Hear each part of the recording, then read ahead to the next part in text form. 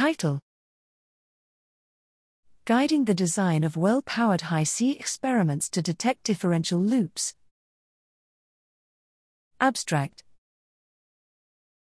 3D chromatin structure plays an important role in gene regulation by connecting regulatory regions and gene promoters. The ability to detect the formation and loss of these loops in various cell types and conditions provides valuable information on the mechanisms driving these cell states and is critical for understanding how long-range gene regulation works. Hi-C is a powerful technique used to characterize three-dimensional chromatin structure. However, Hi-C can quickly become a costly and labor-intensive endeavor, and proper planning is required to determine how to best use time and resources while maintaining experimental rigor and well-powered results.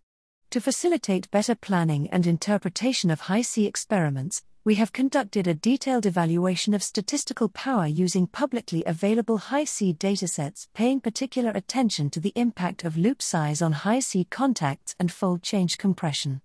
In addition, we have developed Hi-C Powerade, a publicly hosted web application to investigate these findings. http://vansteellab.med.unc.edu/powerade/. For experiments involving well-replicated cell lines, we recommend a total sequencing depth of at least 6 billion contacts per condition, split between at least 2 replicates in order to achieve the power to detect the majority of differential loops. For experiments with higher variation, more replicates and deeper sequencing depths are required. Exact values and recommendations for specific cases can be determined through the use of Hi-C Powerade.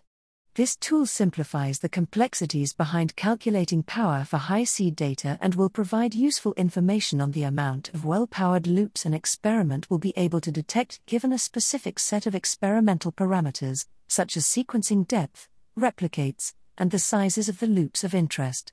This will allow for more efficient use of time and resources and more accurate interpretation of experimental results.